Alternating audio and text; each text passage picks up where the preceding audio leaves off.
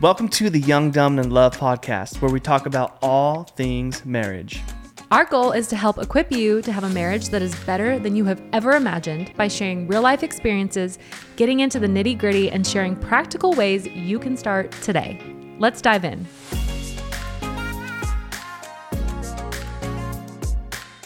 You remember that one time when we first got married and I took a picture with an actual camera? Oh, yeah, I remember. That was kind of scandalous. Kind of scandalous? You were naked. That is officially scandalous. But Took a picture. Hold on, let me finish telling the story. Okay, sorry. Took a picture Spicy. of myself. In a mirror. Laid it on the bed for you to see. But then And then you never responded to me. Well, she never said anything to me at all. And I was like, automatic shut off. I totally get it. I probably wouldn't want to see that either. No, and then I don't even know how long after it was. It was months. Months later. Okay. And we're at my parents' house and the camera's there with us. I've never seen the picture. Julian's forgotten about the picture. I forgot about it altogether. And my little sister, who at the time would have been like an older teenager, because she would have been like older. 17? I don't know. Let's 17 not talk about how old probably. she was. Anyway, she like is looking at the pictures on her camera. Neither one of us are thinking anything about it. And then she like puts the camera down and leaves the room. Like very awkwardly. And then she like goes straight to my mom and is like, oh my gosh. Well, come to find out, she saw the picture. It's a running joke now. Oh yeah, for sure. But I think the thing is you ruined her. Back then, yeah, I ruined her. She still isn't married to this day. I scared her. But Anyway. the thing is, the cameras were a real thing back then. We didn't have our cell phones, so I couldn't just like delete it. And I forgot about it. You wonder why I am very careful around the camera. Oh my anyway. gosh. All right. Anyway. So today we're going to talk about boundaries, but like guardrails and like setting your marriage up for success. What are you doing? And making sure that, it's like this, you in theory, like you're not going to be able to you can't rewind, right? So it's like if something bad happens, like you can't go back and change anything. It already happened. To happen. You know what there. I mean? Yeah. But it's like in your marriage, if you set up guardrails and boundaries, you're going to help prevent something from happening. For sure. Right? You're going to set yourself up for success. And it amazes me how much pushback we get when we talk about this. We still talk about it, but people are like, you're controlling, or, that's not his business or not her business or whatever it is. And if that's the way you want to have your relationship, you know what? More power to you. Yeah. That is not why I got married. Yeah. You know what I mean? For sure. And how many times have we sat with a couple and it's like, they never intended for infidelity to take place. Yeah. Like it wasn't just one day today I'm going to cheat on my spouse. Yeah. Today I'm going to cross this line. Yeah. It was a little bit at a time. Yeah. One moment at a time. Yeah. Yeah. Yeah. So really for us, and we've seen it so many times, and it's like I think at the time, a lot of people, because we've sat with lots of couples, so many couples, husbands, wives, them together, separately, some that have, it's ended subsequently in divorce, others that have stayed together, because we obviously used to be in ministry full time. So we would meet with people, even like right when it was happening, or right when it's found out. This dog. I know, she's so ridiculous. It's okay. That's my hair. But that was never the intention. Yeah. It was like a little thing that happened that a lot of times you wouldn't even think about, right? Sure. Like you wouldn't even think twice about maybe that DM in your inbox or that email or whatever, that text message. For sure. But yeah, so just keep kind going. Okay. Keep going. Okay. She's so cute though. But she's distracting because she's so cute. You have too much ADHD. You want me to keep going? Keep going. Where are you going? Just keep going. Okay. Anyway, but because that was never the intention. It's just those little things. So because of that, and because we know these things, we have had these boundaries and really guardrails since we first got married. And we continually adjust them, inspect them, you know, whatever that looks like, Yeah. you know, because seasons change, who you're around changes. But yeah, so I just wanted to like talk about in your marriage, if you're like, gosh, we don't really have any of those, like some of these would be great to implement. And I think this is the thing. People say like, well, that's so controlling.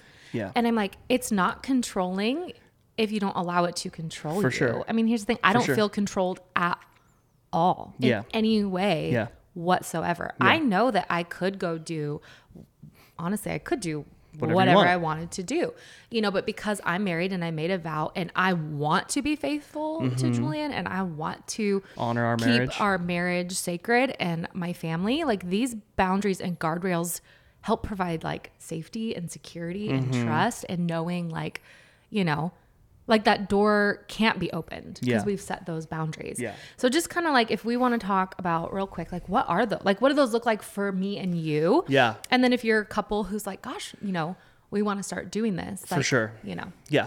Well, I mean, boundaries. So like one of the biggest things that we did from the very beginning is never to be alone with the opposite sex. Right. In any situation really, you know? And so I even work a job and own a business where there's a lot of times where I'm doing something for somebody and it's just them, right? And so we set it up in such a way where no matter what, I'm always going to have someone there with me. Even if I'm losing money because I have to pay that person to be there, it's worth it to me to have somebody there because I don't want to put myself in a position that would set me up for a moral failure, or even set it up to not even just for that, but opening the door for something to grow or something to happen or anything like that. And people would say like, that's ridiculous. You're in the professional field. I'm like, yeah, but that happens in the professional world more than we can ever imagine. Yeah. And typically it's probably mostly where it happens is in the professional world because we've made jokes, you know, at different jobs and different places I've worked, but like, oh yeah, that's my work wife, you know, like stuff like that. Like that kind of joke becomes reality at times because people don't know how to set up boundaries to allow them not to be put in those kind of positions. Yeah. Well, and I think too, like we've talked about this, and perception can become reality. And like, even though I do trust Julian, if he's alone with a woman and that woman then says something, or, you know, someone sees like, oh, I saw Julian out with, you know, another woman at a restaurant. It's like, that just begins this like, you know, whatever it is. So it's just setting up those guardrails. It doesn't mean, you know, that I don't like talk to that I don't talk to men. For sure. Or that Julian never talks to women, or we don't do business with people that are of the opposite sex. That would be insane. You know what I mean? But it's just having those guardrails, those, you know, bumpers. Like when you go bowling, like I am terrible. I always get a gutter ball. It's gotta get those bumpers up. Bumpers, you know, you're gonna hit at least one pin, at least. Well, and here's my question and my challenge to you is like, how sacred is your marriage to you? Yeah. How important is it to you to remain faithful? To you know, protect your marriage? And we've talked about this so many times. Marriage is so undervalued in our culture. It's so flippantly like, I'll get married, but you know, like whatever happens. And I know for me, like when I got married, I was like, I'm going to be married to this person forever. For the rest of my life. I know things happen. I have friends, precious dear friends, who that's unfortunately wasn't their reality. You know, they are now divorced or single moms or whatever that looks like. But that wasn't what they intended. That wasn't their heart on the day they gave their vows. You know what I mean? Things do happen, and that is heartbreaking, you know? But so like share, and let's talk about like, what are tangible ways that we have those boundaries? So of course, not being one-on-one with someone of the opposite sex in like a setting that would be, you know, like exclusive, like in a home or in a car or out to lunch, you know? So obviously those things. And then what else do we do? Another one, we just have an open phone policy with our marriage. And so at any time she could pick up my phone and she knows my passcode. She can read my emails. She can look at my text messages, see who's called me. Like those are all just, it's like an open door for our marriage, no matter what we're doing. Yeah. Well, and, it's funny because I don't that often. Oh, totally. Because I know that I could. The times that you do are when I'm on my phone texting and you look over my shoulder, and I don't ever go, what are you doing? You know, like I don't, because I have nothing to hide. So when you live openly like that, no matter what, you can look over my shoulder and I don't care. I'm just going to text. You're like, this is actually pretty boring. Yeah. You don't really care about this. I don't know why you're looking at it. But yeah. So you know, just that openness, you know, and knowing like what's going on, like, you know, hey, and like, for example, there have been times where maybe we've gotten a text or a message or someone's made us feel off. For and we've sure. had this even It's happened recently, you know, and just maybe that your intuition. We have a tendency, you know, like, do we trust our intuition? You know, and Julian will be like, whoa, like red flag. Here's a red flag. Yeah, like I just wave it. Yeah, I'm like, red flag, you know, and we've talked about this. Like when I got a text of like this past podcast episodes, we've talked about like a text from someone, it wasn't intended for me, but it was a literal picture of their privates. And, you know, I went straight to Julian. It wasn't even for me. It wasn't meant for me, but I was like, listen, if I have to see it, so do you. But yeah, like when Julian's like, hey, this person has made me a little uncomfortable. Will you keep an eye on it? Or like, hey, you should know this happened, whatever. But it's just that open communication. It's not controlling. Again, you could go do whatever you want to do. And so could I. Yep. But because we want to honor our marriage. Yeah. I want to honor my marriage. It's Absolutely. sacred to me. It's important to me. You know, and so those guardrails, you know, not being alone, having that open, it's for your safety. It's for your safety. Yeah. I mean, think about it like this. You have children, you have a pool in your backyard. You're going to put an extra lock on the back door. Yeah. Why are you doing that? To keep them safe, to provide safety, to provide something that doesn't allow them to go to a place they shouldn't be going because you want to protect them. Yep. It's just the same thing with your marriage. You're just putting an extra lock on your door to your heart, to your mind, to your thoughts. You know, you're like, you got to put that lock on there so that you can go, all right, I can't reach this. Yeah. And because it's not tangible, I'm not even going to mess with it. I can't even open the door because I don't need to. It's there's no reason for me to even go down that path, and it's for protection. Yeah. And 100%. Well, and when we've sat with couples, so many times, it's been a little, small, seemingly innocent communication. Yeah. The very first contact, whatever that looks like. And then those people have told us, I wish I wouldn't even have had that account, or I wish I wouldn't even have responded to that DM or whatever. And that's why it's like, you have to be so careful. Yeah. And there's no shame in being careful, and no shame in being like, I don't really think I should have this account anymore, or 100%. I don't really know if I should be going to that gym anymore, or whatever. Well, it's better to do that up front than 100%. Have to delete everything because it already 100%. Happened. And we know, like, for instance, many people. like your dad, like he had to literally delete everything from his life because of what they walked through together. And but it was too late. Like back then it was like, happened. Okay, it already happened. So now it's like, oh man, like now I gotta go super extreme. Well, just start right away. And it may seem extreme. Here's the thing. But I don't really care what other people say I know. about what we choose to do in our marriage. But it also has given us a marriage that for the last 17 years, we have been faithful. Yeah. Our marriage bed is faithful. It's sacred. We have only been with each other. Yep. Now, that doesn't mean there hasn't been times where, you know, maybe like there's been someone who's maybe tried like not that we've necessarily had that temptation, but someone's been like, you know, given us that sort of attention. Mm-hmm. I just go like, hey, this person made me uncomfortable. Can you communication piece? Run interference when you see this woman, you know, especially, I mean, we were in full-time ministry, so like you can't just like not go to church if you work at the church and this woman maybe is approaching you, or this man or whatever. I just tell you. Just be like, hey, can you make sure that when you see this person approach me, you just come to me. You come to me because they are making me uncomfortable. Yeah. And it's better to be safe than sorry. And I would rather someone be like, gosh, they're so extreme, than for us to have something happen. For sure.